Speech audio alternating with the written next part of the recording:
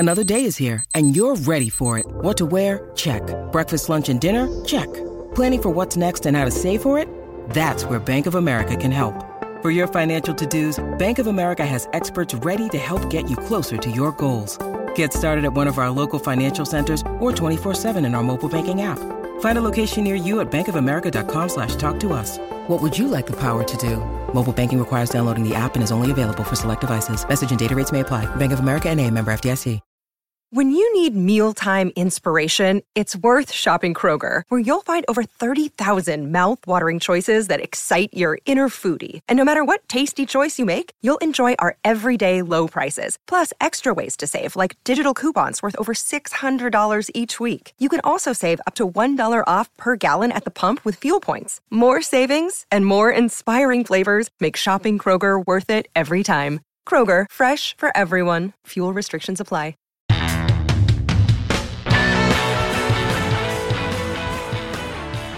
Of the show, I'm joined once again by Kyle Klingman from Cedar Falls, Iowa. Kyle, it's the second semester of college wrestling. It's going to fly. We're going to wake up tomorrow and the NCAA championships will be upon us.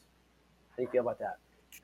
It does go by fast. It's weird when you look at the dual schedule and you get excited about it, and then all of a sudden you look at the end and it's almost over because you had all that anticipation, and then the dual meet season's almost over. So I agree, man. It flies by. And there's a little bit of sadness about that because you build for it and then it's over, but it just means we get to be part of it for another season as well. And we roll right into freestyle, and basically, as we know, it never ends. So that's the good thing. But I'm excited about today and today's guest. Really excited to pick this man's brain and chat with him. A legend of the sport, one of the most prolific pitters of all times. Two-time NCAA champion from Clarion University. It's Wade Schalles. Wade, how are you today? I'm doing well, thank you. Good morning. Yeah, good morning. Thanks for joining us.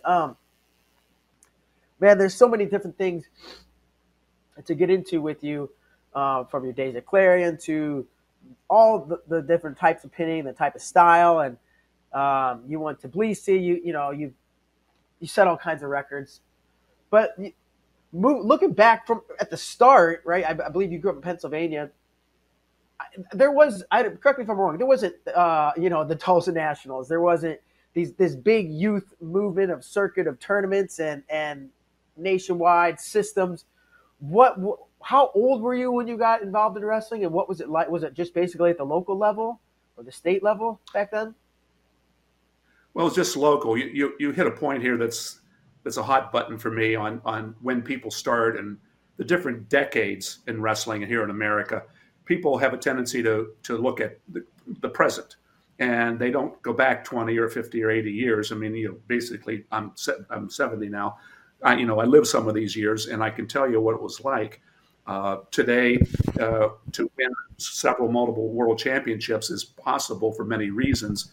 One of them being there's money in the sport now. I mean, our top 10 guys are probably averaging $300,000-$400,000 a year take home, and back then we were $300,000-$400 a year take home, and we were unable to wrestle as often as they were, as you alluded to earlier, in Pennsylvania, which is one of the better states in America for wrestling.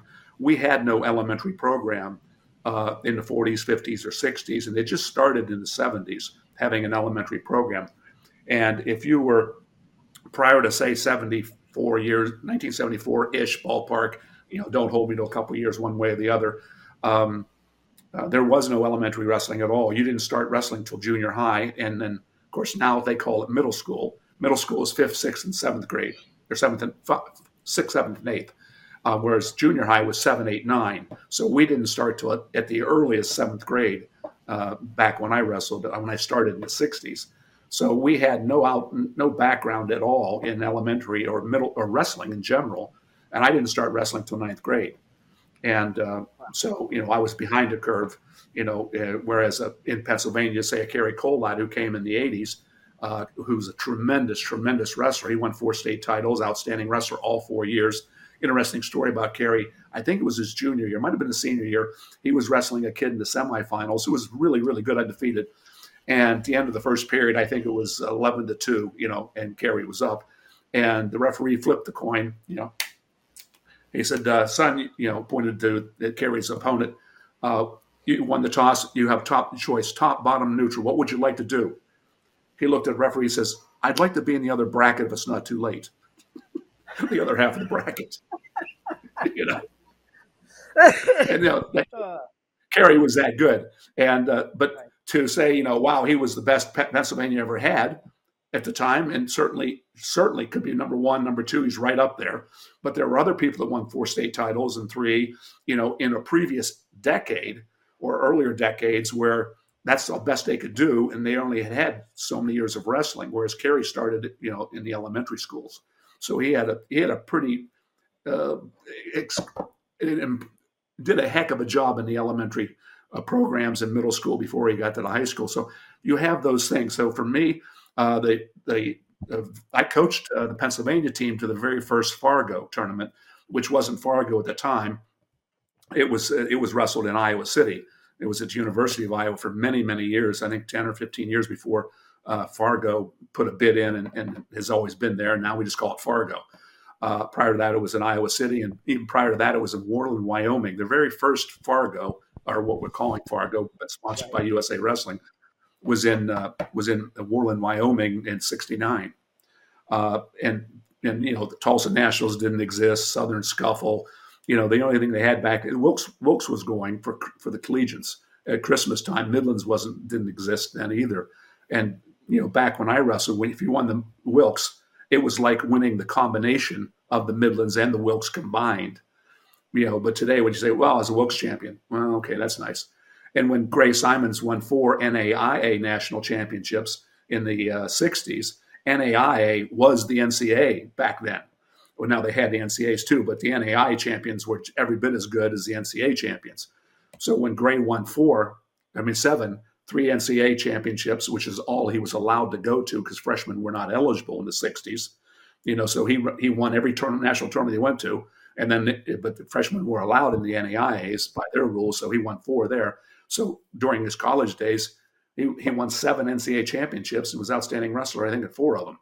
That was really special, but you didn't put him in the top 20 or top 100 on your best wrestlers list, which is a travesty. Gray Simons was, my opinion, I think he was certainly in the top 20 and arguably in the top 10, but it didn't even make it because they were looking to the Worlds and Olympics, and Gray Simons never lost a match at the Olympics. He was undefeated and took 5th.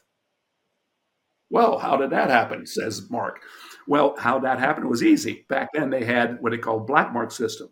If you pinned your opponent got 4 black marks. If you pinned, you got 0. If you decisioned him, he gets 3 for losing by decision, and you get 1 for not pinning him. And a tie, 2-2. So every match, you got black points or didn't get them, and you accumulated them over the course of the tournament.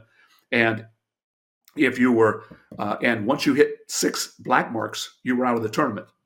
Gray won all his matches, but none of them by pin, and was out of the tournament and took 5th. And he beat the gold and the bronze in the process of coming up, but didn't get a medal. So when you don't take those things into consideration, like say with Gray's performance in the top 100, I know that's something. But you have to know as you're trying to figure out what's going on earlier in the history of wrestling in America. Rules have changed, attitudes have changed. When I wrestled in the 70s, I had a daughter when I was a high school senior. And so in college, I had to work for child support. And after that too. So when I wrestled in the 70s and working for international, whatever, I worked 5 days a week and then showed up at a tournament on Saturday and wrestled. Today, these athletes are, with being paid $300,000, $400,000, $500,000 a year. They're working out, 6 days a week, with world and Olympic medalists all around them at the different RTCs, which RTC, what the hell was that? That was something that only took place after the 2000s. So it's the landscape is completely different. I'll stop talking and maybe I created 1 or 2 questions, you have from all that. No, that's great. I love this. You talked about the black mark system, and basically it seemed like they were encouraging everyone to work for a fall. You start wrestling at 9th grade, They probably teach you a double leg and a half and a cradle and a switcher. I just, the basic things. How did your style take form? Because it obviously wasn't traditional, right? How did you develop your wrestling style? Easy answer to that, but I'll use an analogy here somewhere along the line. My style is, if you would see, if you watch Bo Nickel today, you're watching Wade Schalles. He could be my son. Now we never knew each other and so on, but to watch it, I know everything he's going to do before he does it.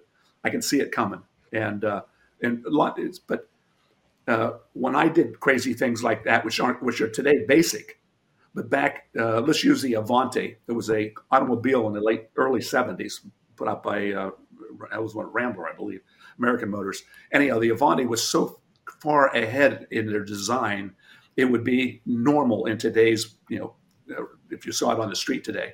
But back then, it was so different and radical. It was whoa. So, but today it's nothing if you saw it driving on the street. Matter of fact, it would not stand out in today's style. Whereas my wrestling today would not stand out in a lot of the kids what they're doing, funk wrestling. When I did the funk wrestling, and I guess a lot of people call me the father of funk, it was garbage wrestling.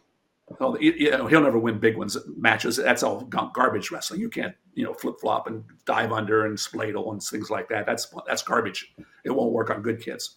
And then after about 4, 5, 10 years of all this garbage wrestling, which I got tired of people saying, he's just a garbage wrestler. Well, I had a couple words in my mind that I can't say here about them. But anyhow, now today, it's the acceptable norm. Back then, it was a tight waist, pick up an ankle when you're on top, hang on for 2 minutes, because stalling was almost non-existent back then. It was way boring. And how did I get to this style? In high school, I had 3 coaches, wonderful men, loving, caring, give you their shirt off their back, but they didn't know wrestling. So I didn't have coaching. And as a result, I made it up. I mean, they said you have to pick up an ankle and ride. I said, well, I was a skinny kid in Pennsylvania. I wasn't built like Cole Adder or Jordan Burroughs. No way. So they pick up an ankle. I went, well, his thighs are this big and my arm is this big. Why am I doing that? That doesn't seem like it's an even fair battle here. If I can get up on his head where his neck is small and skinnier and attack his arms and lay on his head and attack his thinking because I'm laying on his head and his breathing because I'm on his throat and on his head, I think that'll work a lot better than me back there tackling this butt and thighs and massive strength that he has. That made sense to me. They go, no, you got to get back there. I go, why? Coach, I'm not trying to be smart here or smart aleck. He go, why? It doesn't make sense. I want to get up on his head and cut off his breathing and his thought process. So my style developed from that. Now I had a lot of people on their backs, absolutely, but I was on my back a few times in the wrestling rooms trying to. Well, let's see if this works. And I'd flip under. Shit, I'm bridging. That's not going to work. Back to the drawing board. Wile E. Coyote, and I'd go back and adapt it. And I have a very, very creative mind, and I'm sure Kyle knows that. We've talked on many occasions about what's wrong with wrestling today. How can we improve it? We have so many problems in wrestling. You don't have a long enough day on your podcast to cover some of the problems we have, but I have solutions to all of them, and I think they're very, very simple and easy solutions. But no one's listening, and so such is life in the big city. Did I answer your question? When I started?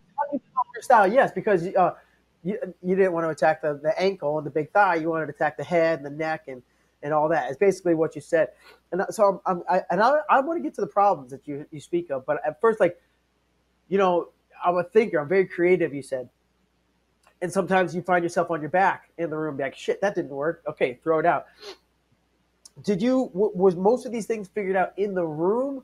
Would you go home and at night and think, close your eyes and visualize what you did or didn't do that day and how it worked, or how much was this stuff on your mind?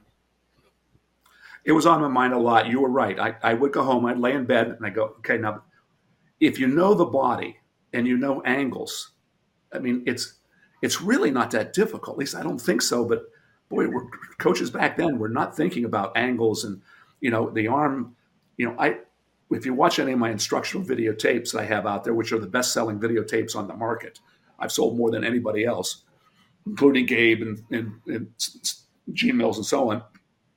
I put the starting circle, I put a clock on it. I put the numbers 12, 1, 2, 3, 4, 5, 6, 7, 8 around the circle. And once you get in referee's position, if you're going to chop the left arm, chop tight waist to knock him down at the referee's position, you take him at 10:30. You don't chop him forward because he has 4 appendages, 2 arms, 2 legs. His right arm is responsible for between 12 and 3 o'clock. Anything that happens during those 3 hours, 12 to 3, my right arm is responsible. My right leg's 3 to 6, 6 to 9, left hand 9 to 12. So when I'm being chopped down, if you chop my left arm, if you chop me forward, I can put at 12 o'clock, my left arm is my 12 o'clock arm, you think you take me down or you knock me down to my belly. No, because my right hand is at 12 o'clock too. So you didn't get rid of my right arm, so you're not getting me at 12. If you chop me over at 3 o'clock, you didn't stop my left leg from going out there at 9 o'clock, so you can't take me at 9. You've got to take me halfway between 9 and 12 at 10:30. And, so depending on what you're picking up and which way you're driving a guy, where you have a one-on-one and a half Nelson, if you have a half with your left hand, you want to drive at 130. If you take him out, people try to run him in a circle or try to roll him over with a half Nelson. Roll him over. You got a half. Roll him over. You hear that word all the time, roll him over. But his right leg goes out at 3 o'clock and says, screw you. You're not rolling me over. So if you try to circle and roll him and take him in a circle and run him over, it doesn't work. You got to take him out at 130 because his left hand's still free. He can put his left hand at 12. He can get his right leg out at 3. So you have to take him at 130. Once you figure that out, and so I would analyze all positions, knowing the body, which way the joints move, which way they don't. Okay, now, and a lot of times the way the coach said, no, you don't go that way. I go, why? Again, just please, whatever you tell me, I'll do, coach, but tell me why. And they couldn't tell me why, so I figured, they're wrong. So I go back to my style and learn how to roll. And it's a matter of rolling around and catching guys. I mean, I did that a lot, and I can move up and down weight classes. I went from 150 in college to 190, and I wrestled everywhere in between, but I only weighed 65 naturally. And I could handle bigger guys. I mean, John Peterson was an amazing individual, but in 76 in the Olympic trials or the training camp afterwards, I would go up and wrestle 80s a lot because I didn't want to roll around with Desick or Carl Adams. They were competition. I wasn't going to roll with them. And after about 3 days of rolling with John, the coaches pulled me off of him and said, wait, we got to have him win the Olympic gold here. He's crying when he goes home every night. I mean, I would beat him by 20 points every day, in every match, just because he couldn't handle my style. You could see smoke coming out of his ears, from short circuiting. But he's a great wrestler. And it's not that I'm greater than him. It was just my style and his style. There was a conflict there. And I conflicted with a lot of people. Desick had my number. He was my kryptonite, that son of a gun. He knew how to, Stan never wrestled. If you wrestled me, you were in trouble. If you slowed the pace down and did very little, it would frustrate me. I'd want to, let's go. Come on, let's start rolling around. And I opened myself up to shots and things like that every now and then. And when I fell behind on the first takedown, Stan would shut down, keep good position, and I had a hell of a time getting in on him, and because he wouldn't wrestle me. And that was smart on his part. I mean, Stan was not the most gifted athlete, but he was probably the smartest I've ever wrestled.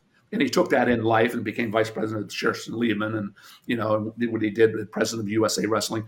He's an amazing individual. He's very intelligent, and he's above average certainly as an athlete. He's strong as heck, but he gave me problems. So when I had to wrestle people, other people would open up on me, and that was a mistake.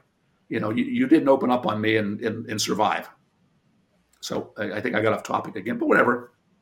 Yeah, well, we go any which way with stuff. You mentioned Bo Nickel. I also think of like a Ben Askren or these guys that would just roll around and seemingly from watching, it's like it's easy. These guys make pinning Division I wrestlers look easy. Did it feel easy to you? Did you feel like a step ahead of everyone? Yeah, pinning is much easier than learning a takedown. I mean, it's again, when you know what you're doing, when I lay a kid on his back, and when I'm at a clinic, I'll have Johnny laying here, and I'll say, okay, guys, now pay attention here. What position should I get into pinning? Hands will go up. I go, okay, Bob, what do you think? Chest on chest, coach? No.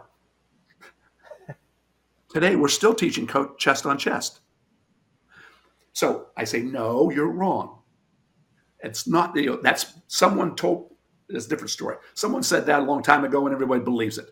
So I'd lay on my back or have him lay on his back. I put my hand on his tummy. I'd say, if you lay here, that's good. Then I put my hand on his chest. That's better. Then I put my hand on his throat. That's best. Then I put my hand over his mouth and nose. That's kill. Good, better, best, kill. So where do you want to lay? And all of them together go, kill, kill, kill. And they all laugh. And we have fun. And I have to explain it to the parents. We're not trying to kill the guy, but it's right. I'm having the kid understand good, better, best, kill. And you're going to land on his face. So pinning is laying on a guy's face. And on a cradles, a guy will take a cradle, take him over, and fall off of his face, lay on his side, holding the arms and the legs together. And that works really well, but not against your, what I call 8s, 9s, and 10s. On a scale of 1 to 10, 10 being your NCAA champion, Olympic champion, or state champion in high school. Okay, when you have the 8s, 9s, and 10s, you better damn well lay on his face. When he can't see, can't hear, and can't breathe, his shoulders go down. Okay, so it's a matter of short-circuiting his thought process.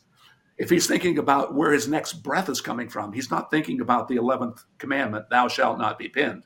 He's thinking about survival.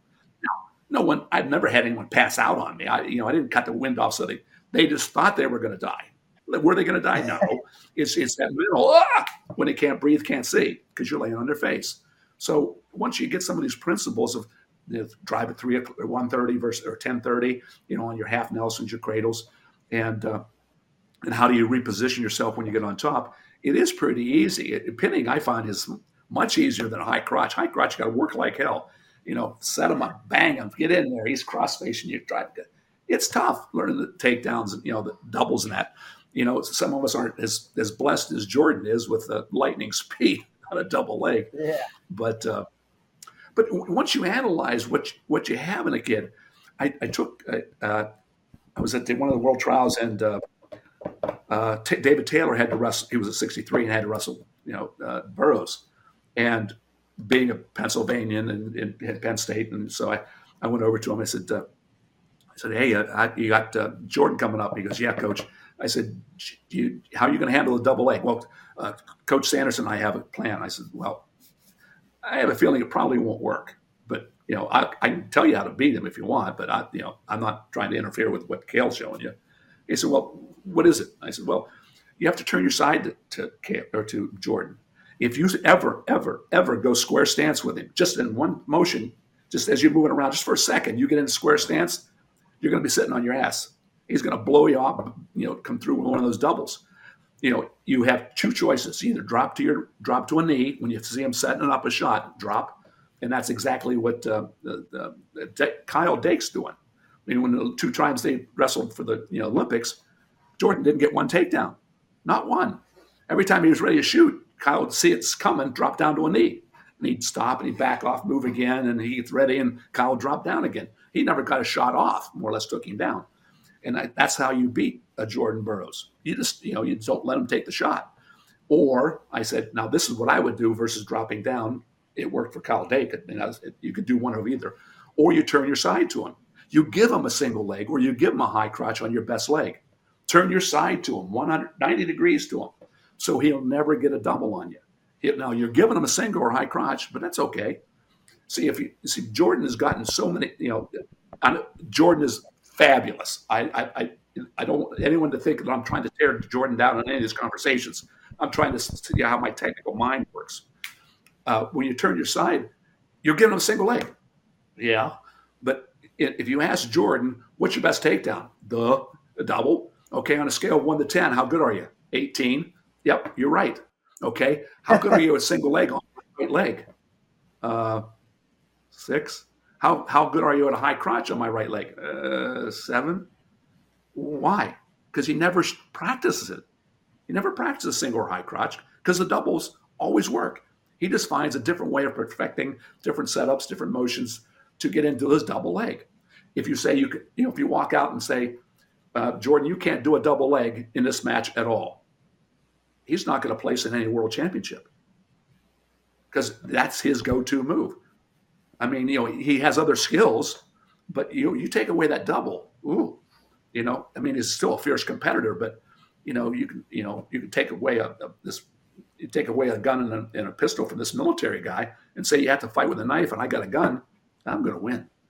So I saw you go, I don't know about Jordan, but you turn your side to him, give him a single, give him a high crotch, and now I'm saying you take my single, you take my high crotch.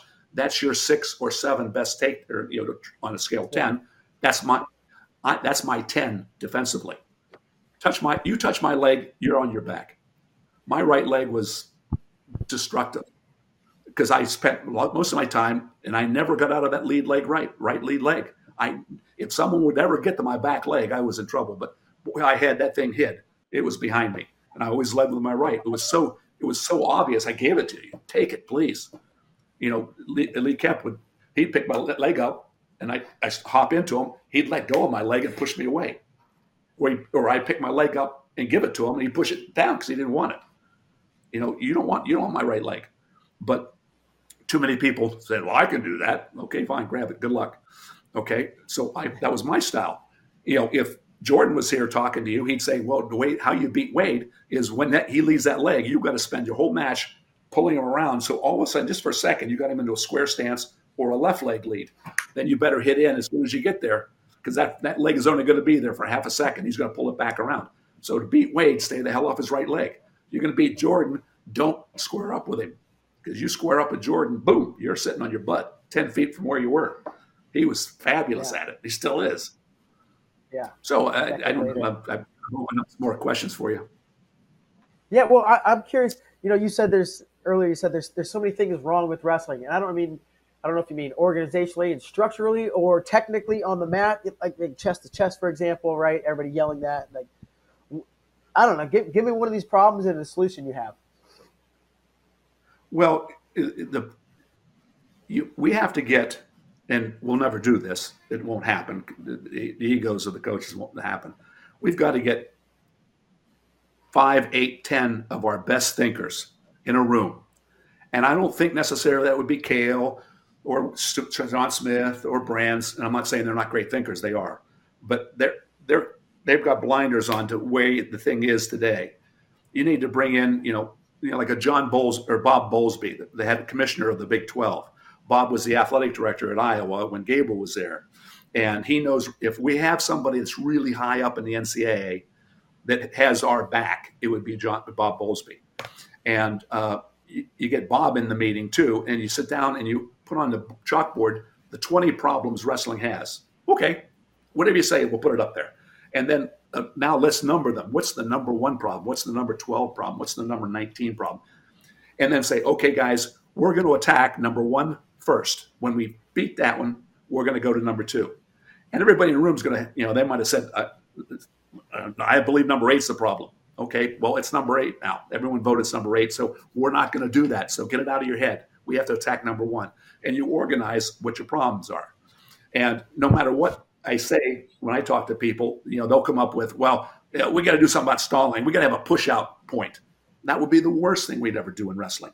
It's terrible in freestyle wrestling. You want to have a push-out point, you just kiss takedowns goodbye because you don't have to commit. You're not in on a shot. You're not getting your face beat up. You're not getting taken down. You just push a guy out. So what you're going to have is the short little warthogs, with a lot of power. They're going to win the Olympics, and the tall, skinny kids, and the middle-sized kids, they're out of the game because they get pushed out of bounds all the time. But anyhow, what our problems are is the number 1 problem in wrestling is we have no fans.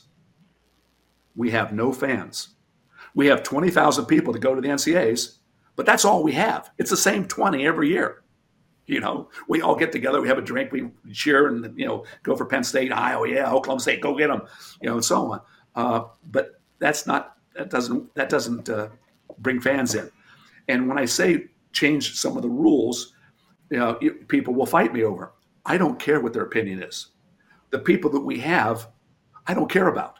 I care about the 3 million people we don't have that don't come to wrestling. Because if you don't have people you don't have butts in the stands, you don't have revenue. And without revenue, the athletic directors don't give a shit about you. You're just an annoyance to them. And that's why wrestling has lost so many programs, because wrestlers will do the same thing football players will do. Socially, academically, athletically, they're dumb as hell, typically, because we have the worst academic performance at the NCAA level of all the male sports. Okay, so there are some tremendous gifted academic people that we have in wrestling, but as a rule, we don't.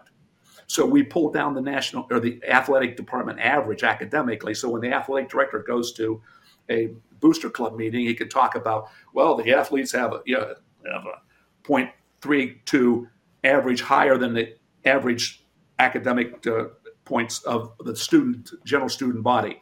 He has to be able to brag about what they're doing. And if wrestling is pulling down their academic average and pulling their football players even lower, which they can't put up with, because football is king and basketball is queen, and everybody else is just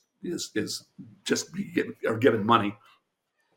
We have to have power, and we always go out and try to fundraise and have people donate money, and isn't that nice? That's icing on the cake, but you have to have the cake, and the cake is fans in the stands. How do we get them there? Well, every year we add 3 pages to the rules book. Oh, that's really good.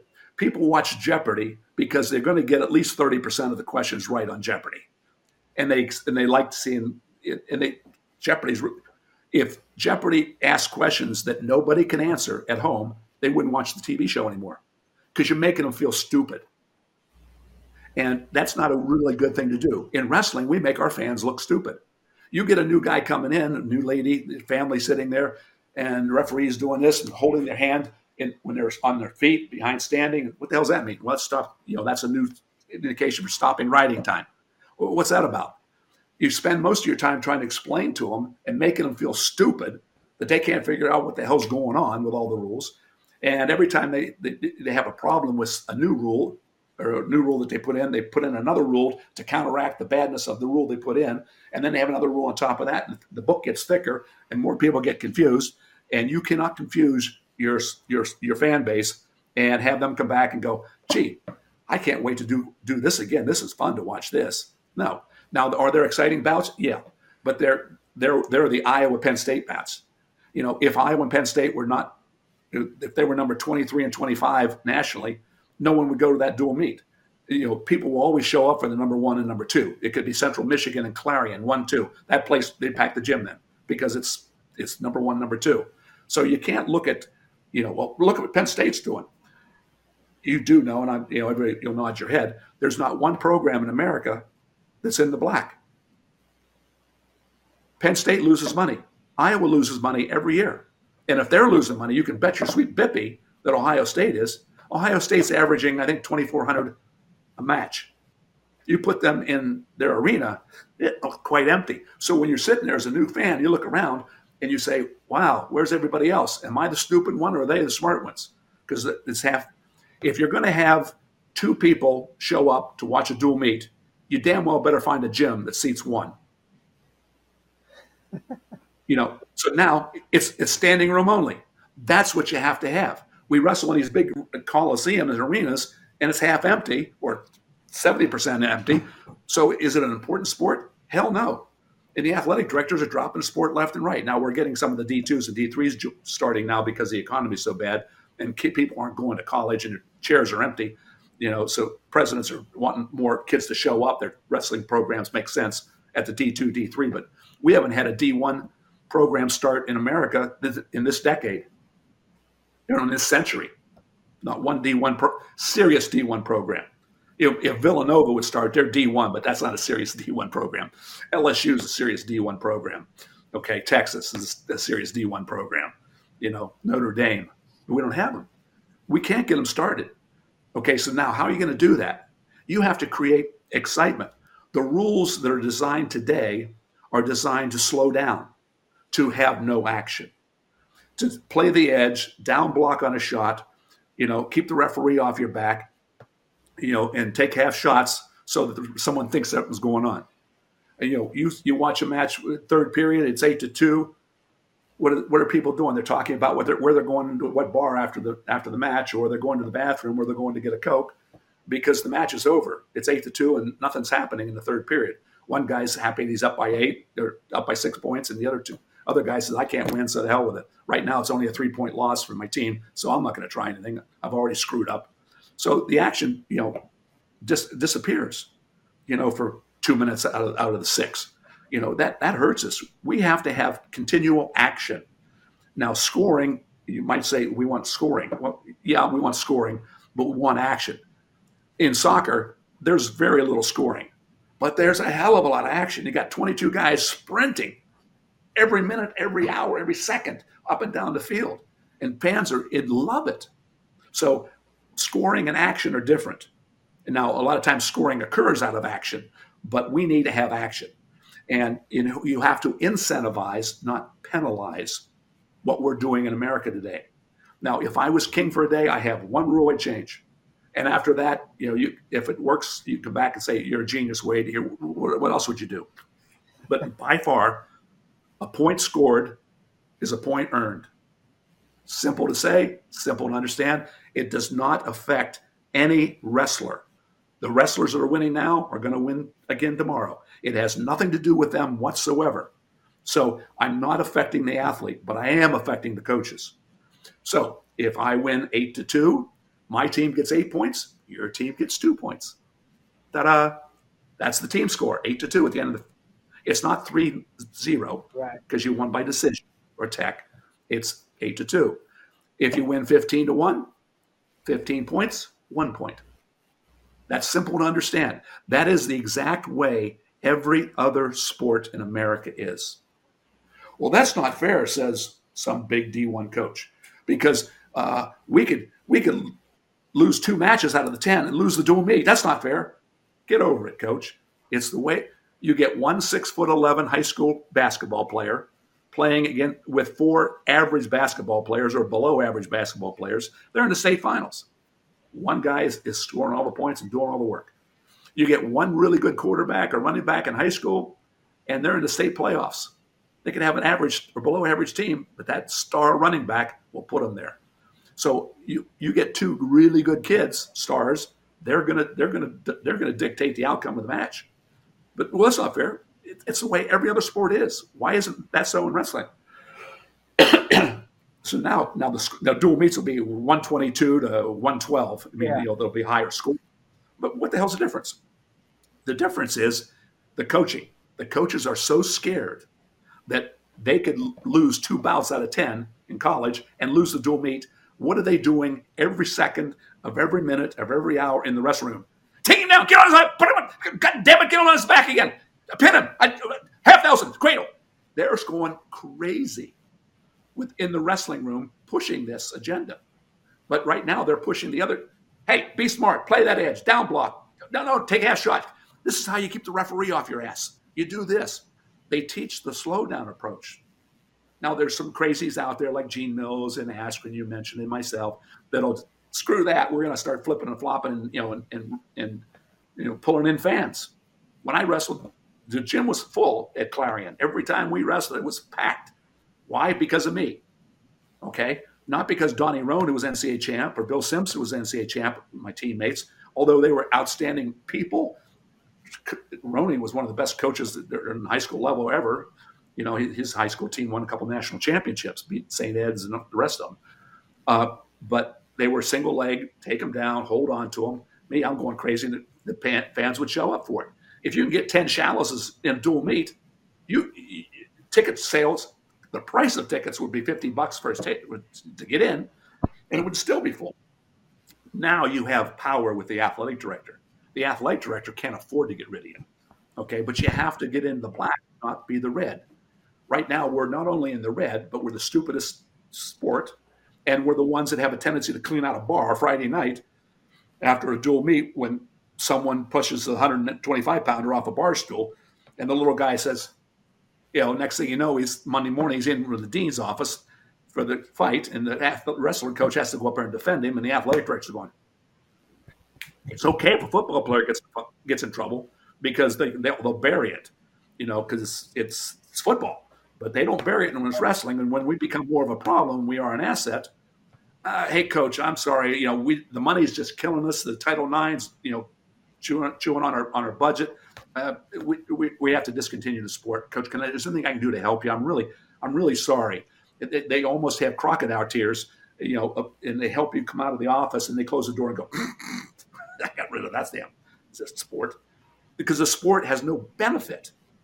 When I was coaching at Clemson, every day or 2 days a week, I would give them big black garbage bags. I'd have stenciled on the side of the black garbage bags, Clemson Wrestling, big tiger paw, and I'd make the kids go out and run, as all coaches do. I'd have them run down through the center of town, and they had to pick up every piece of garbage, every cigarette butt as they ran through the center of town, and then they dumped it in a trash can at the other end of town and then finished their run.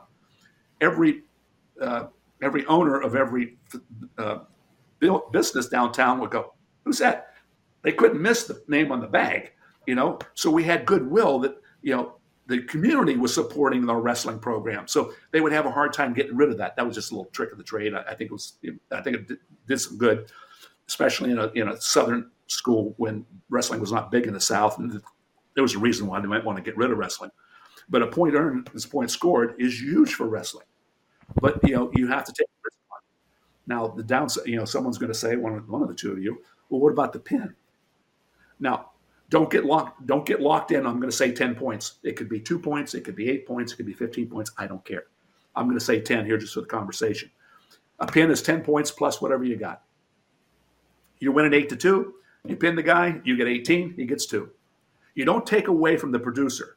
The guy who scored 8 points out there and he lost 10-8, he gets those 8 points. So when his team wins 127 to 125, he can say, my 5 points made the difference of the win. So his teammates are cheering him on to get an escape with 10 seconds to go. That's one more point that's going on the board for their team. Whereas right now, they just lay their head down and say, screw it. I don't want to do anything. So there's no action. There's no reason. We're not incentivizing action. We're decentivizing action by all the rules and the stalling. So that alone would make all the difference in the world in wrestling. And if you pinned, what if someone said, well, wait, what if someone was up 15-3 and he unfortunately slipped and got headlocked and got pinned? What happens then? Well, he had 3 points. He got pinned. He got 10. He gets 13. Well, the other guy gets 15. Yeah. So the pin determines who gets their hand raised. The kid who pinned still get his hand raised. He won. He goes in his W column, for seeding and so on. But he didn't produce at all during that match. He only produced 3 points. The other guy produced 15. Why are you taking it away? Right now, our system is communistic, socialistic. You win by 1 point, you get 3 team points. But you only scored 1-0. But you get 3. Win 7-2, you get 3 points. But I scored 7.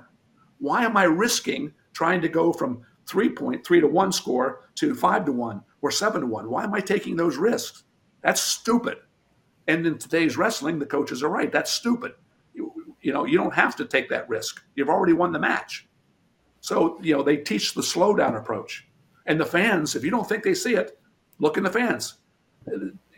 NC State, they're doing wonderful. What a great coaching job they're doing down there in the program they got going. 2,000 maybe on average for a dual meet. 2,000? High schools are getting that. It's our college. It should be like Michigan, Ohio State football in the big house. It should be 110,000 people. That's crazy, I know. But, in a gym, there's no reason, half the schools in America can't be like Penn State and Iowa. Oklahoma State numbers are terrible. I'll stop for a minute. No, that's all right. Obviously a very radical idea. I haven't had a whole lot of time to process it. On the surface, it makes sense because if you're up 8-2, I guess 8-2 is another great example because 2 more points to get you a major. But if you're up by 5 points, what's the incentive for either guy to press on instead of just trying to win? This way, there's no major, there's no tech. Well, you can have a tech. If you have a 15-point, keep the tech in. Because a 15-point, you might have a Gene Mills that'll run up a 33-10 match, because he's capable of that. So am I. I'm not sure you could argue that that's just as as capitalistic as the idea is radical, Wade. But it's just we teach the slow down approach, and it works for winning, because when you slow a guy down, you can win on a scale of 1 to 10. 10 being a guy's an 8 and he's wrestling a 6. The 6th guy in today's system can win that match because he can frustrate the 8, keep him down, just get one stalling call, because maybe it might have been a hometown crowd stalling call, whatever, it doesn't matter. He can win. In this point scored system, there's going to be so many points scored that the best wrestler is always going to get their hand raised, and that goes against what the coaches wanted to see happen. Once this goes in, elementary, middle school, high school coach, college coach will all scream the same thing. So we are indoctrinating our athletes today to wrestling a lot more and getting the points built up. Someone said, well, we'll try it for 1 year, Wade. We don't like it, but we're going to try it. Don't try it. It won't change anything in the first year. It will change a little bit, but not much, because the kids have not been trained to get after it, since 7th, 8th, 9th, 10th. They're going to go back and wrestle the same style they always have. But within 2, 3, 4 years, as the high school coaches are screaming it, they get to college and they're screaming it, and they have 4, 5, 6 years of experience of doing this, of opening up and cutting loose. You're going to see a tremendous uptick in bringing money in. When you bring money in, you can still be the stupidest program academically at the school. You can still have fights in the bar. That may not change in wrestling. That's maybe sometimes the nature of some of our student athletes. But if you have the money over here, we're not doing anything the football doesn't do socially, academically, but they have money coming in, so they get to stay. You have no power over here politically. Our programs get to be dropped because there's nothing coming in. So it has to be money, and you can't go out and raise it. And the RTCs are causing more problems than you can ever imagine on the college campus. You can't have RTCs on college campuses. They're wonderful, wonderful for our international capabilities. What we're doing now, we're competing with the Russians and the Iranians now, where we never did before, because of the RTC. So it's really, really, really good for USA Wrestling, but it's really, really bad for NCAA Wrestling. Why USA Wrestling is they get all the RTCs to self-fund themselves. Penn State has $5 million in the bank for their RTC, and they churn a lot of money, and they're paying their athletes. Good for them. I'm all for that. But the athletic director at Penn State goes, wait a minute. I've asked you for 25 years to help me out, fundraise for your program, and you said you've tried all your best, coach, and you couldn't do it. It's just money. There's no money in wrestling. There's a lot of money in wrestling. You can see it in the RTCs. And now all of a sudden the RTC gets started, and the coach goes out and raises it at ODU. That was one of the reasons why that program got dropped. Stevie did a great job, Martin, of going out and raising $300,000 for the RTC program. And all of a sudden the AD goes, hey, for 20 years or 10 years, however long he's there, I've asked you to help me, and you couldn't help me. And all of a sudden, RTC shows up. You raised $300,000. So basically, you've been lying to me for the last 10 years that you've been here, and I've been struggling, and I'm not really happy with that. And that $300,000 doesn't come into my coffers as the athletic director. It goes into your pocket, not your personal pocket, but your pocket that's sent here. So it hurts. And USA Wrestling gets all the benefit of all this. They get to use the facilities at all these colleges for free, no rent being paid by USA Wrestling to the colleges to use their facilities, so that they can raise money and they can have a program. So why USA Wrestling is sitting back going, this is great. I get all these benefits. I don't have to put any money out for that. And they're paying the coaches at the RTCs. You couldn't ask for a better situation. And more power too, Rich, at USA Wrestling. It's wonderful for them. But it's not so wonderful at the college level. Because now the rich get richer. Penn State, with the number of kids they have in that room, or, at Oklahoma or Ohio State, do you think a Clarion can keep up? No way. The Central Michigans, the Clarions, the Chowan, the Appalachian States, Boise State. Oops, that's not even around anymore. These programs get dropped because they cannot compete.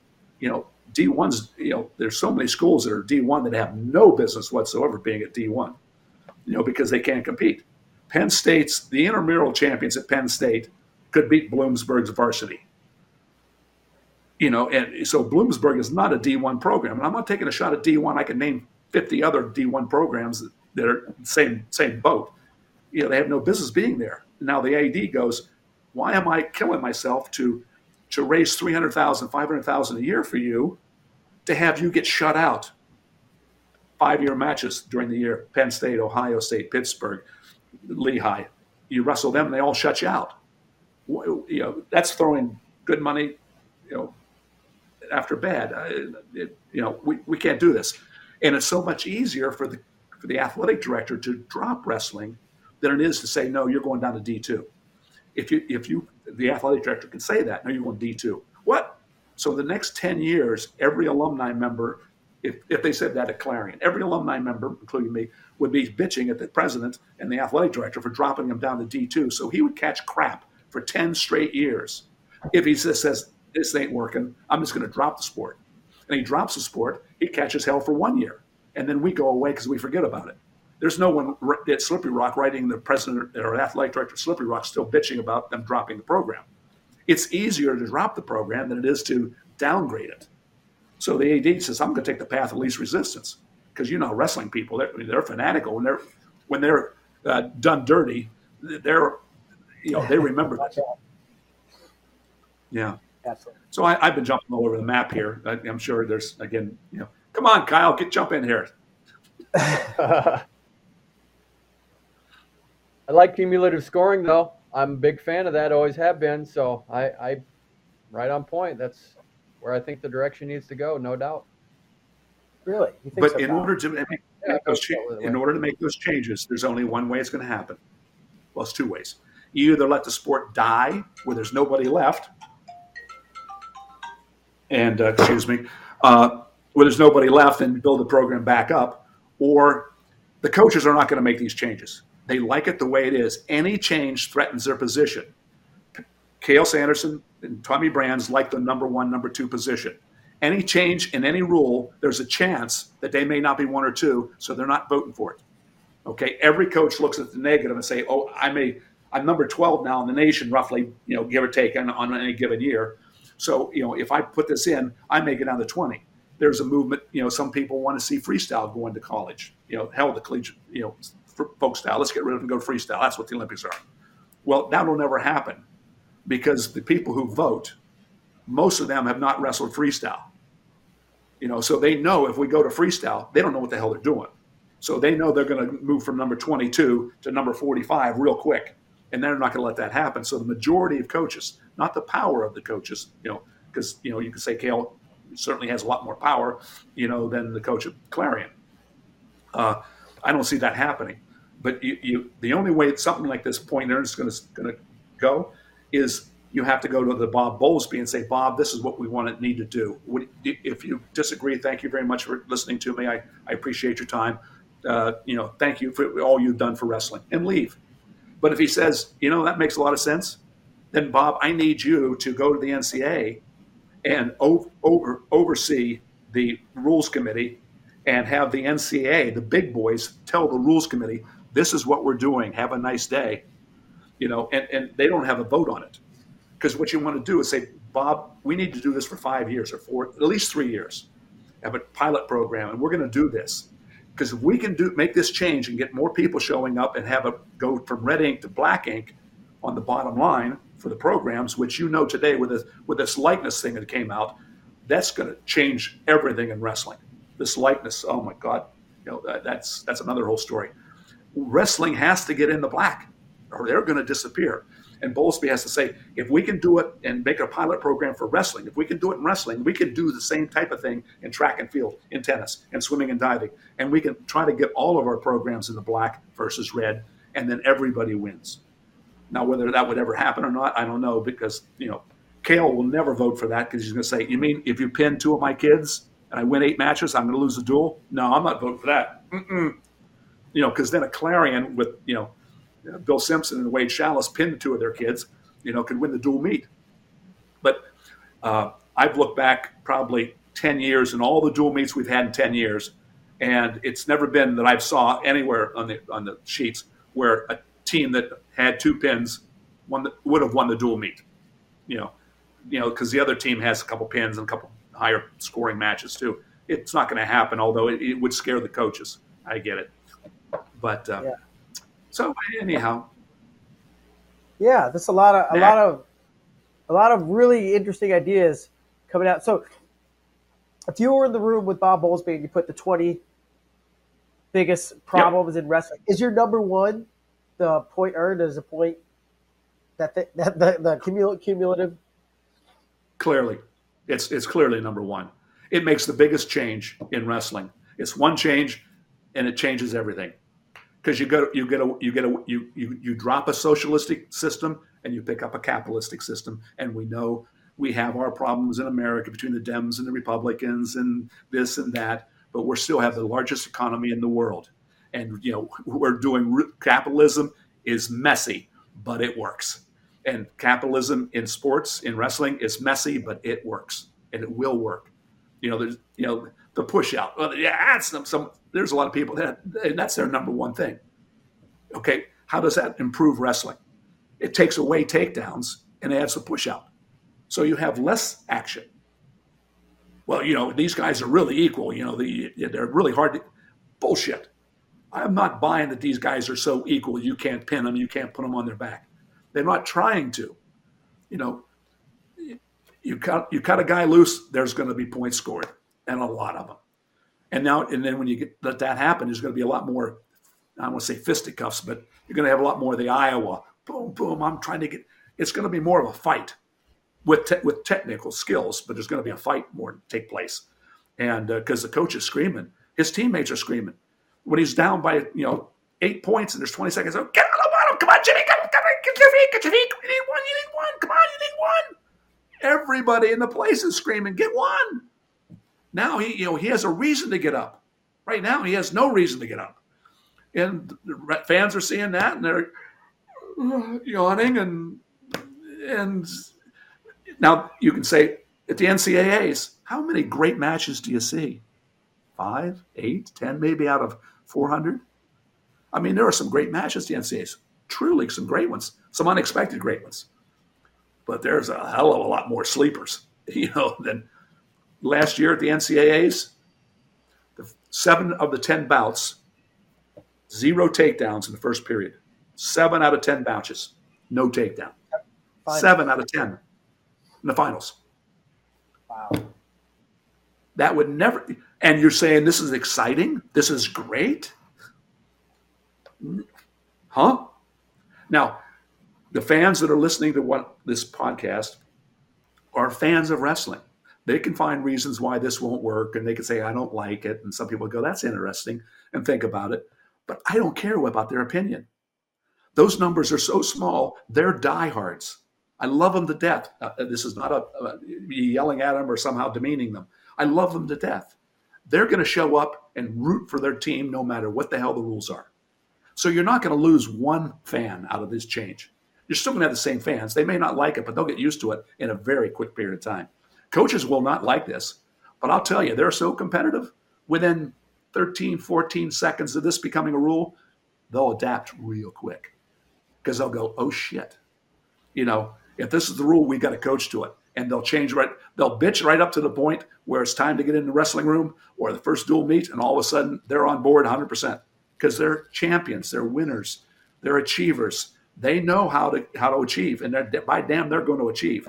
And they'll take whatever the rules are and they'll work with it. And I promise you, in 3 years, you triple the fans' numbers. You'll get the people coming in that we don't currently have, and they're the ones that are important. I don't care about the ones we have now because those numbers are so small, they're unimportant. The ones we don't have are the ones we've got to please and the ones we've got to get to show up. Man. Wade, that's very, very outside the box, but definitely something to chew on. And we're not gonna have time to get into all your ideas today, but I think you probably have a bunch, and maybe we have you on again. But before we move on, Kyle has been sitting there very patiently. I know he chimed in a couple times. But we got a little game he likes to play, and I'll let him take it away.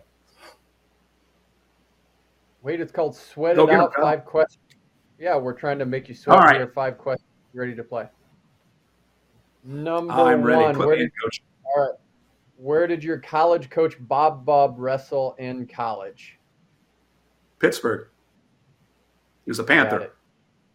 Yep. He was fourth his senior year. See, I didn't know Ha, that. you didn't have that. Number two, who was Clarion's most recent NCAA champion?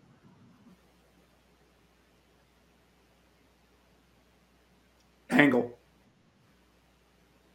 Mark No. Kurt Angle.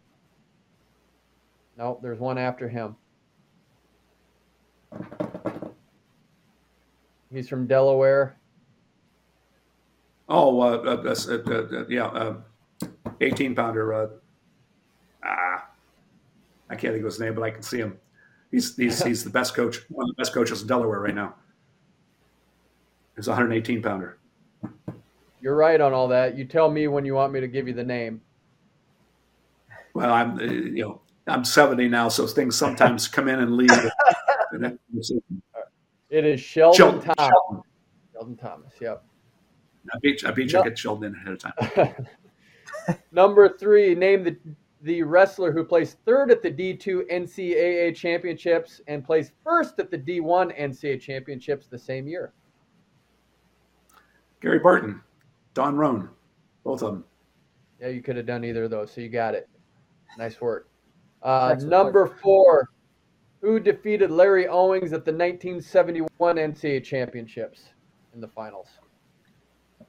Ooh, it's 71. Keller, one of the two Zip Zap twins, Dwayne and Daryl Keller. Daryl Keller, you got it. And then number five, what movie line is this from? I'm also just a girl standing in front of a boy asking him to love her. That was Notting Hill. You got it. That was Notting Hill. You got it. I'm going to give you 4.5. I mean, you were good on that Clarion with Sheldon Thomas. You were right there, so half a point. Yeah, I'll take 4. You got That's reasonable. Yeah. Okay. Sharp. What year? Sharp. What year did they start? Were athletes allowed to win 4 NCAA titles? 1968. 71. 70. 70. Allowed, let's see. Freshmen could compete in what year for the first time? 1968 or 1969? 70. Was it 70? Okay. Close. All right, Wade, we got one more little game we like to play. And this one's called Wins and Whoopins. So I want you to think back over the entirety of your career.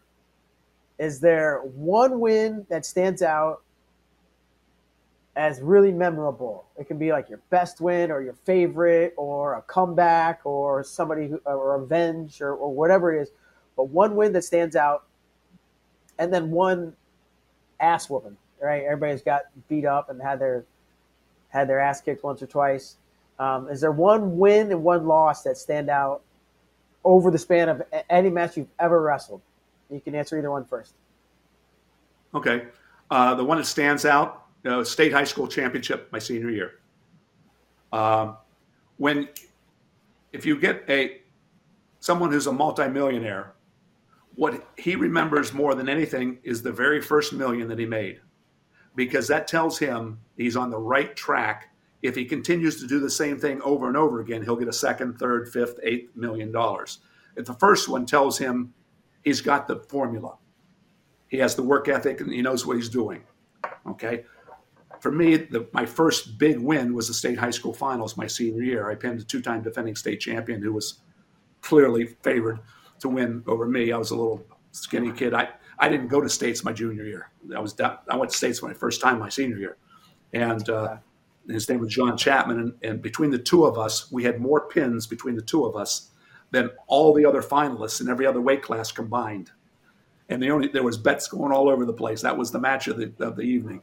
And the decision, most people come up with the idea that the match is going to last 6, and it didn't. But It was an incredible evening for me. I was I finished with I missed one guy my senior year. I pinned everybody except for one guy, and I think I have the record for the highest percentage of pins to wins, in a year. I don't know if anyone's pinned the whole way through, but whatever. That was my biggest win because it told me that was my first $1 million. It told me I have the right stuff. And if you do that in OW in Pennsylvania, yeah, it's usually going to mean you're going to have a pretty good collegiate career too. So I was able to catapult that. And ass kicking, I really never took an ass kicking. There were some matches that I was really frustrated in, or the one sticks out in my mind, Wayne Wells. I wrestled Wayne for the Pan Am trials. I was a high school. I just graduated from high school. It was in the summer between my senior year and my freshman year, and I had Wells in the finals. The winner goes to the Pan Ams, loser goes home, and I was up 6-2, and I didn't take him down, but I almost did. He got into a quad pod. Back then, if your knees didn't touch the mat, it wasn't a takedown. And so I was trying to get him over, and I lowered my body, and he stepped over me and pinned me. And he stepped over, and I thought it was a grizzly bear on top of me. He realized he was behind on points, and he squeezed, and I couldn't budge, and I got pinned. And I've been pinned twice in my life, and that was one of them. And it was the only one I was really pinned. The other time I rolled across my back and did it a little too slow. And there was nothing he did. I did it myself and got pinned. I went, all right. But Wayne's the only one that really stuck. But I had the match in my hand, and it was less than a minute to go, and I still. But that was probably my disappointment that I had a defending world champion on the ropes, and I was just coming out of my high school senior year, so I was doing well. But yeah, that was the one that bothered me. And winning states in high school, was the number one because that was my first $1 million. Tells me I was doing the right thing, and I had skill to move on. That's awesome, Wayne. Man, like I said, it's been an absolute pleasure chatting with you for the last probably about an hour or so, and I know there's probably a million other topics we could have gotten into, and hopefully you can come back on and we can do this again because I like the way your mind thinks. I like the way you're thinking about the sport and how to make it better, and definitely some outside of the box stuff. But I love hearing your ideas and your thoughts on the sport. Any parting words from you before we let you move on with your day? No, that's pretty much it. You got me exhausted here. I got myself exhausted. But I've written. I have my own blog, wadeschalles.com, and I have a lot of these ideas listed. When I put them in there, and people respond to them, but they're creative, and I have a lot more. You're right that we could cover. So that if someone wants to go there and read a couple, they're certainly interesting, and you have to go in there with an open mind. And there's a lot that you won't like, but I want you to sit back and say, at the very least, he made me think. That's what I do in my writing, because I'm sure Kyle does very, very similar. Kyle, you are the best writer we have in Win. You do an excellent job. I turn to your column every day. When I get the magazine, you're the first page I turn to, whatever the hell Kyle's saying. It's well thought out, interesting topics. You do a great job. And what I try to do when I write, and I know Kyle does the same thing, at the end, I don't care if you agree or disagree with what I said, but I want you to say, I don't know if I like the son of a bitch what he had to say there, but he made me think. If I can make you think, then I've done my job as a writer.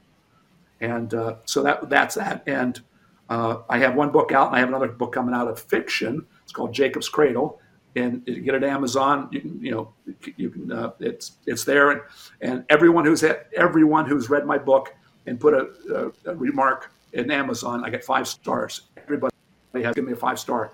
It's about wrestling, about a love affair, about spy versus spy, CIA, and the Olympics and in a competition down in Cerro Pelado in Cuba. It's very interesting, and it's 5 stars out of 5. And it's at Amazon. It's a quick read, and it's very good, called Jacob's Cradle. So there you go. I got my little plug in there. Absolutely. Jacob's Cradle. Yep. We'll have to check it out. Well, sweet. Go ahead. You can say something? Well, no. If you read it and you like it, please say something kind at Amazon. If you don't like it, lie to me and say something nice, kind to Amazon, please. Hit that five-star button. Wade, thanks so much for joining us, man. It really was. It was awesome conversations, and you definitely got me thinking, whether I completely agreed with you or not. Like, the hamster's running. So thanks for your insight. Thanks for your stories, and really enjoyed talking with you today. And just remember, a point scored, earned, disappoint scored, is the same way every sport is. Why are we different? Why do the big sports do it that way, and why are they full, the stands, and why aren't we? Sure. I'm going to chew on that one. I appreciate it, though. Wade, have a great day. Thanks so much, and hopefully we'll get to talk to you again. Have a nice day. Please stay well, guys. Thank you so much. You too. All right, Kyle, man, he made you think? Yeah, I mean, he did, but I'm just on board with it. So to me, I've thought that for years. I'd like to see it happen. And I know we're at the end of this, but we can dive into more of why I think it's so important to do that. But I'm on board with that. All right. I'm going to chew on it. I don't hate it, but there's a lot to think about and something that big. But yeah, we'll give it some time. I thought maybe I'd love to have Wade on again, because I know he can take this 100 different directions and it'll be entertaining. So thanks so much, everybody, for tuning in. It was a fun show. We'll be back tomorrow, same time, same place. For Kyle Klingman, I'm Mark Bader. We'll see you. Thanks.